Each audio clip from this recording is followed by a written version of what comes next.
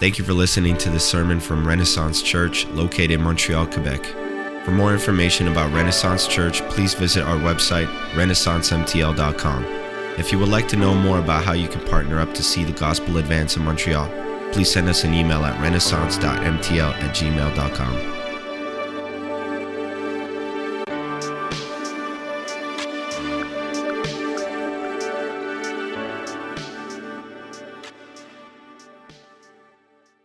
If you've been in church for a while, you're like, my identity is found in Jesus. And that's not really what I'm asking. We're going to get to that a little bit later today. But the natural reaction for people who are Christians are probably like, I don't have an identity in anything. It's only in Jesus. It's like, no, you're a parent maybe, or you're a student, or maybe you find your identity in something like you're a teacher, or your choice in music, like if you're grunge or hip hop or emo or whatever that is.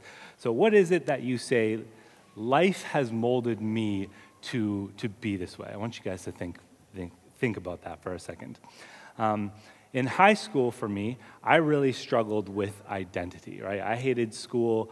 I was a little bit nerdy, but I desperately like really wanted to be cool. I was kind of a pothead, but I really wanted to like fit in somewhere. And I listened to like rap rock, which is an identity crisis in of itself. It's like you can't even choose what it really is. So all of this culminated to me looking like this. There's a picture here. Yeah, you guys can laugh. I get it. It's up there for a reason, right? This is a yearbook photo of mine, and it screams identity crisis, right? I was incredibly awkward because like I lacked like a solid identity. And so we gotta calm down at some point. Anyway, I share that with you for this reason. Today we are talking about identity and what the Bible has to say about identity. And what we're going to see is that the gospel transcends all identity. And when we put our faith in Jesus, we receive his identity. And that comes before any way that we could possibly identify. A second reason why I share that is this. We moved recently, and when we moved, Innie came across my yearbook, and she took a picture of it in her phone, and she's been holding on to it to blackmail me for a little while. And so I have revealed myself, Innie, and you have no leverage over me now. I am one step ahead of you. Anyways, today we're continuing in our series in the book of Galatians. We've titled this series "Called to Freedom," and what we see throughout this book is the author Paul. He emphasizes that we are no longer slaves to the law, but we are called to freedom through faith in Jesus. So we're not bound to attaining a certain standard in order for God to accept us, but because Jesus has attained that standard on our behalf, we are accepted through faith in him. So that's a little bit about what we're exploring in this series. As we look at our text for today, I want us to explore two main sections today. Two main sections that I want us to see are this. So first, I want us to look at the effects of the law, and then I want us to look at the effects of the gospel, We're going to kind of break our sermon into two kind of sections. Those are going to be the headings, and within those sections, we'll have a couple of points that we'll follow up with. Let's start by reading our text for today. Today, we're going to be in Galatians chapter 3. So if you have a Bible, I'd invite you to turn there. Or if you don't, it'll be on the screen as well. So Galatians chapter 3 is where we're going to be. And we're going to begin in verse 19. This is what it says. It says, "Why then the law? It was added because of transgressions until the offspring should come to whom the promise had been made. And it was put in place through angels by an intermediary. Now an intermediary implies more than one, but God is one. Is the law then contrary to the promises of God? Certainly not. For if a law had been given that could give life, then righteousness would indeed be by the law. But the Scripture imprisoned everything under sin, so that the promise by faith in Jesus Christ might be given to those who believe. Now before faith, But before faith came, we were held captive under the law, imprisoned until the coming faith would be revealed. So then, the law was our guardian until Christ came, in order that we might be justified by faith. But now that faith has come, we are no longer under a guardian. For in Christ Jesus, you are all sons of God through faith. For as many of you as were baptized into Christ have put on Christ. There is neither Jew nor Greek, there is neither slave nor free, there is no male and female, for you are all one in Christ Jesus. And if you are Christ, then you are Abraham's offspring, heirs according to promise. Let's pray, and we'll begin unpacking our text for today. God, we thank you for this day. Thank you again for another Sunday where we can be gathered here as the church, as your body, a group of believers who come together based on the fact that we are sinners and we are in need of a Savior. God, would you convict us of sin today, but also show us the need for you? Would we leave here having lives transformed by Jesus? God, we pray this in Jesus' name. Amen. All right, so our text begins with this question. In verse 19, it says, "Why then the law?" And I think this is a very important question to ask, right? Over the past couple of weeks, we've been talking about the fact that we are justified and sanctified by faith and not by the law, right? In fact, last week, we talked about how the law is a curse and that we cannot live up to it as hard as we try. And if we try to justify ourselves by any part of the law, we will be held to the standard of fulfilling the whole law. And so, yeah, this might be rather confusing, right? Because the law, it came from God, right? And so I think we were right to ask the question, why were we given the law, right? If the law is only able to curse us, if the law is only able to curse us, then why would God have given it to us, right? And so that is part of what Paul seeks to answer today from our text. So let's take a look here. I want us to begin by looking at the effects of the law. So why would God give us the law if we could not fulfill it? Well, the first reason is because the law exposes our sin. Right? Paul writes this. He says, "Why then the law? It was added because of transgressions." So the law was given as a result of sin, and it exposes our sin. Right? It exposes our inability to fulfill the law. It shows us our need for a Savior. So the idea here is to show you that you're not the Savior in your story because you face an impossible task. And that task is fulfillment of the law. Picture a story with your favorite superhero, right? So it doesn't matter who, Spider-Man, Wonder Woman, it could be really anyone, it could be Juan. Imagine in this story, right, there's been an accident, right? Imagine there's been an accident. There's a school bus full of kids, and they're driving on. The bus is driving on a bridge, and the bus swerved to avoid something on the road. And the driver, he's lost control of the bus, right? And the bus crashes over the guardrails, and it's teetering on the edge of this bridge. And every time the kids try to move on the bus, the bus gets a little bit more wobbly, kind of teeters a little bit more, and it's kind of creeping more and more off the edge, and it's going to fall off this bridge. Now, if you're looking from the vantage of one of the kids on the bus, what must you do to be saved? Right? You need to get off the bus, and you need to get on safe ground. Right? The problem is that when you move, the bus moves, and the bus will fall off the bridge, and so you're faced with an impossible task. You're faced with something that you cannot do. So what the law says here, if the law was applied to this situation, the law would say, hey, get off the bus. In order to be saved, you need to get off the bus. You have to do something here that is literally impossible to do. But it also shows you that you are unable to do it on your own, right? We would never look at the author and say, well, why would you put the kids in this situation, right? Well, why would you put the kids in that position? They'll never be able to do it, right? Why wouldn't we ask that? Because we know in this story that there is a Savior. Someone is going to come to rescue them. And so in a similar way, the law asks of us something that we are unable to do.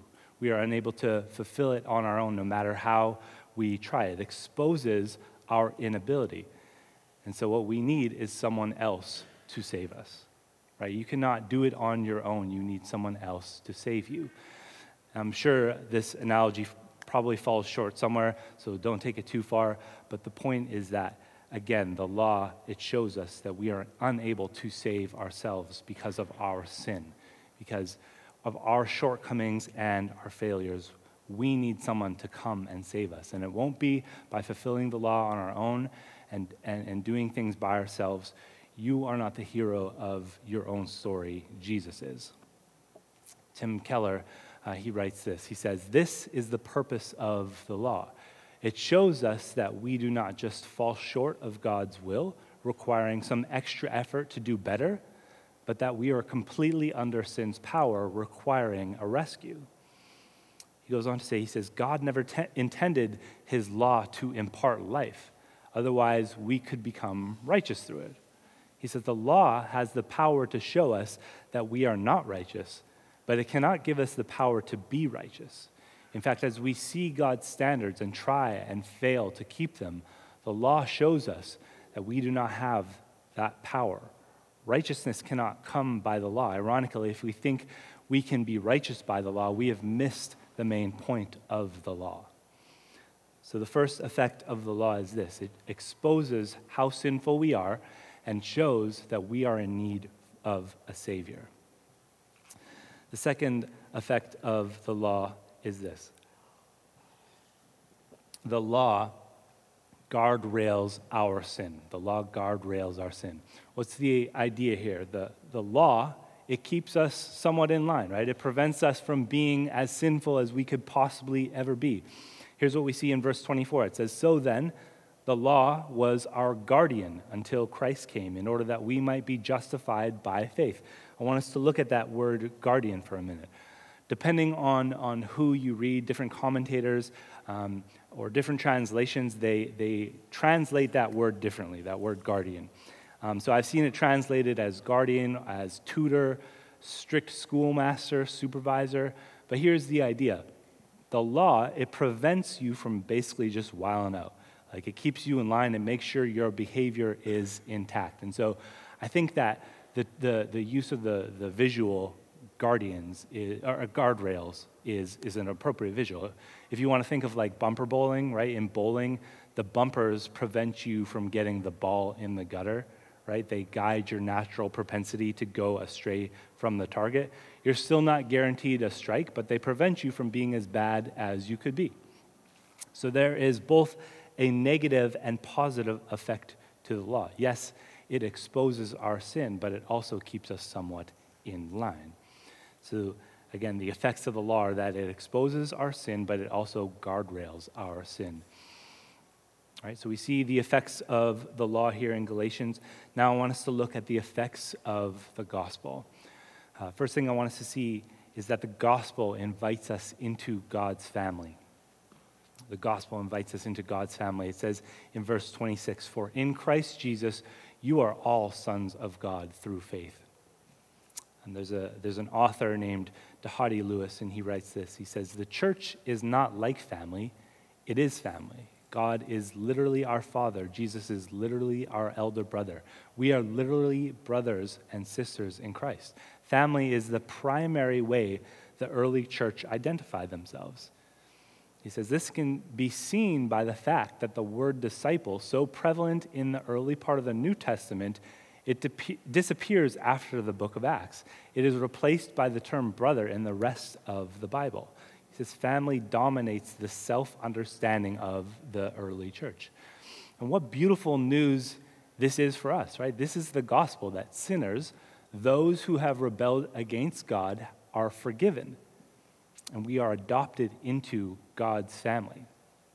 Jesus dies in the place of sinners. Though the law, it shows us our sin and our failure, it points us to Christ who is without sin. And the gospel, our good news, points us to the cross where our sins are paid by Jesus.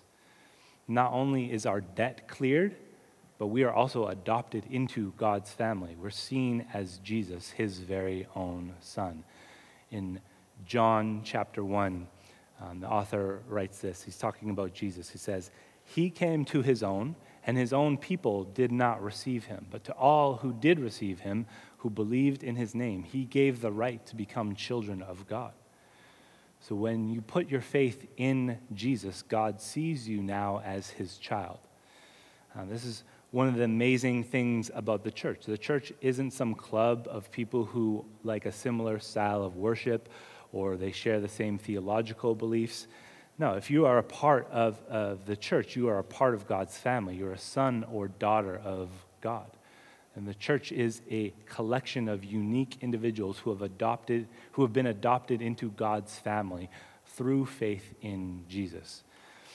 This is why we believe being a member of the local church is important, because what you're saying is, hey, I'm a part of God's family here. Let's do this together. Let's live life together as brothers and sisters.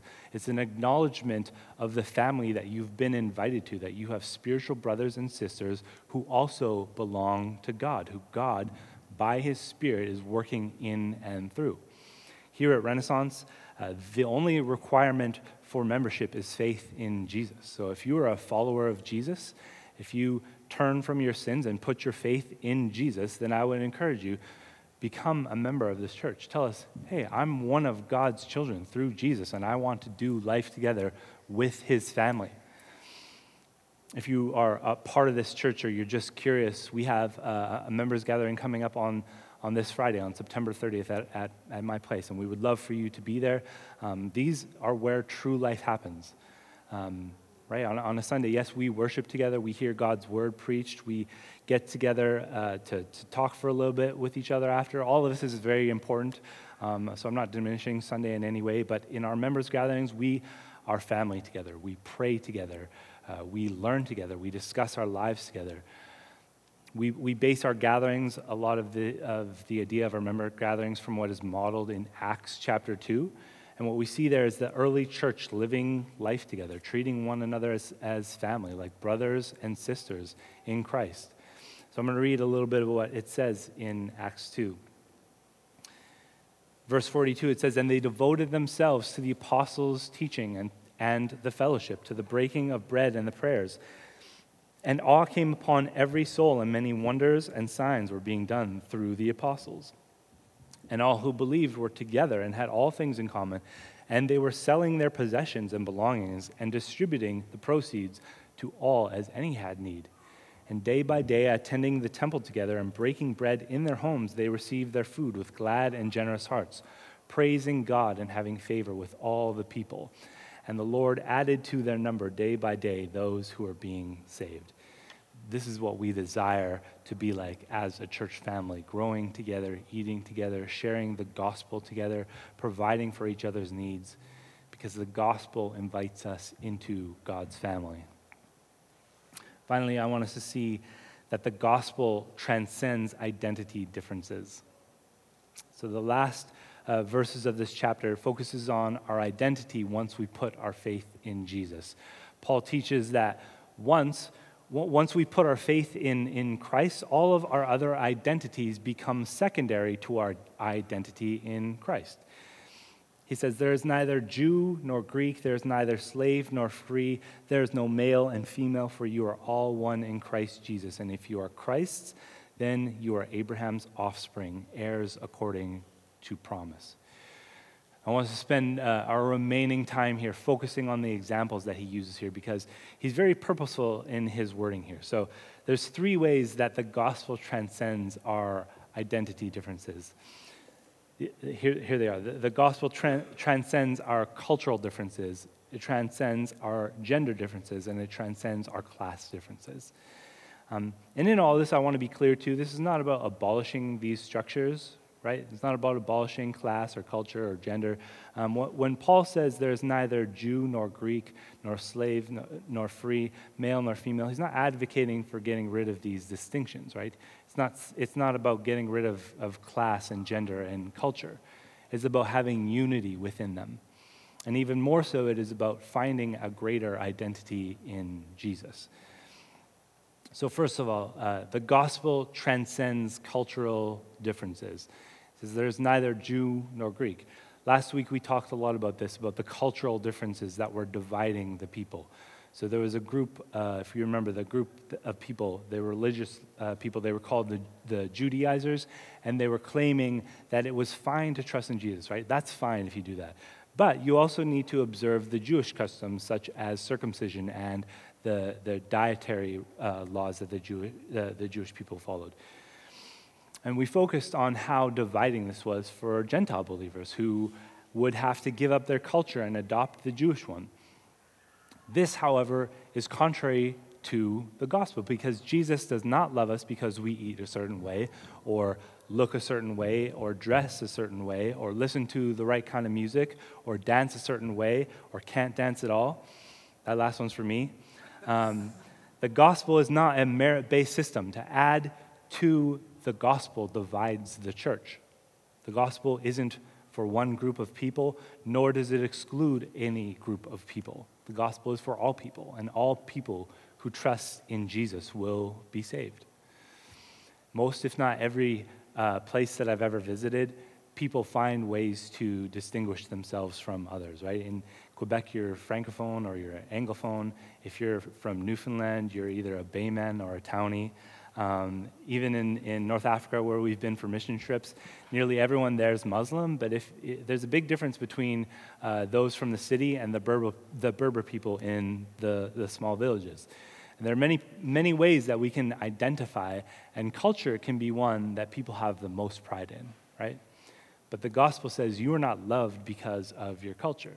You are loved because you are made in the image of God. This is why Paul says there is neither Jew nor Greek, because the love of Christ transcends all of our cultural differences. The gospel also transcends gender differences. There is neither male nor female. Again, this is not about destroying these distinctions. It's about honoring one another in our differences. A note about the culture of Paul's day that is worth mentioning. So in Paul's day, women were treated as though they were much inferior to men. Tim Keller notes that this was probably the biggest barrier in Paul's day. But the gospel doesn't say that you are accepted based on what gender you are. In fact, if we look at the life of Jesus, he was notorious for his restorative relationships with women. Jesus came to earth through a virgin girl named Mary, who would have been viewed as promiscuous. Jesus accepted the woman who the religious leaders frowned upon when she, quote, wasted perfume on him and wiped his feet with her tears. He met with a Samaritan woman at the well, which was radically countercultural in his time. And in a day when women were seen as disreputable as witnesses, Jesus appears to two women first after his resurrection. If we are brothers and sisters in Christ, then let us treat each other as so. Men, love the women in this church as though they were your sister. Don't objectify them, treat them as equals. Empower them to use their gifts in the church. Do not let our gender differences come in the way of showing the love of Jesus to one another. The gospel transcends gender differences. Finally, Paul goes on to say, there is neither slave nor free. And this has to do with class distinctions. So the gospel also transcends our class differences. As we talked about before, the gospel invites us into God's family. And so we need to see that God's family will be made up of people who have needs and some who have an abundance. Right? Some who are well off and others who need provision. But acceptance into God's kingdom has nothing to do with financial or socioeconomic status. Right? You're no more loved by God if you have little money than if you have a lot. We do not subscribe to the prosperity gospel, which says if you have enough faith that God will make you rich, nor do we subscribe to the poverty gospel, which puts minimalistic living on a higher level of righteousness than being well off. On a practical level, as members of God's family, we do not ignore the needs within the church. The Bible is consistent in describing God's heart for those of lower socioeconomic status. So here are just a few verses. Deuteronomy 10, it says, it's talking about God. It says, he executes justice for the fatherless and the widow and loves the sojourner, giving him food and clothing. He says, love the sojourner, therefore, for you were sojourners in the land of Egypt. James 1 says, religion that is pure and undefiled before God the Father is this, to visit orphans and widows in their affliction and to keep oneself unstained from the world. Psalm 68 says, Father of the fatherless and protector of the widows is God in his holy habitation. God settles the solitary in a home. He leads out the prisoners to prosperity, but the rebellious dwell in a parched land. Proverbs 31 says, open your mouth for the mute, for the rights of all who are destitute. Open your mouth, judge righteously, defend the rights of the poor and needy. And we could be here all day going through even more verses. So let us not neglect those who are in need in this church.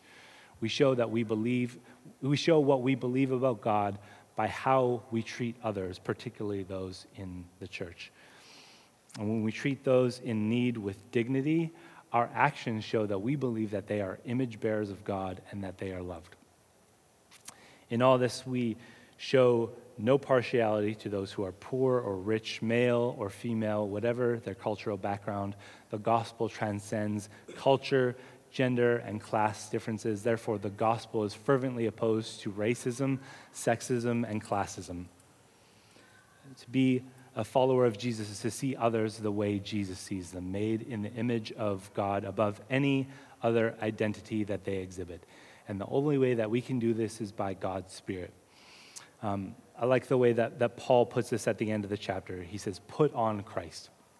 He says in verse 27, as many of you as were baptized into Christ have put on Christ. The image is of putting on clothing, essentially saying, wear the title Christian by how you live, right? Identify with Jesus, be his follower, put that on, right? Embrace the ways of Jesus and have that stand out far more than your identity as a Quebecois man or a young professional businesswoman or a poor student or a feminist or a fashionista or an American. Put on Jesus. Wear him like clothes on top of your business suit, your pink hair, your football jersey, your yoga pants, or your secondhand clothes, whatever your identity is.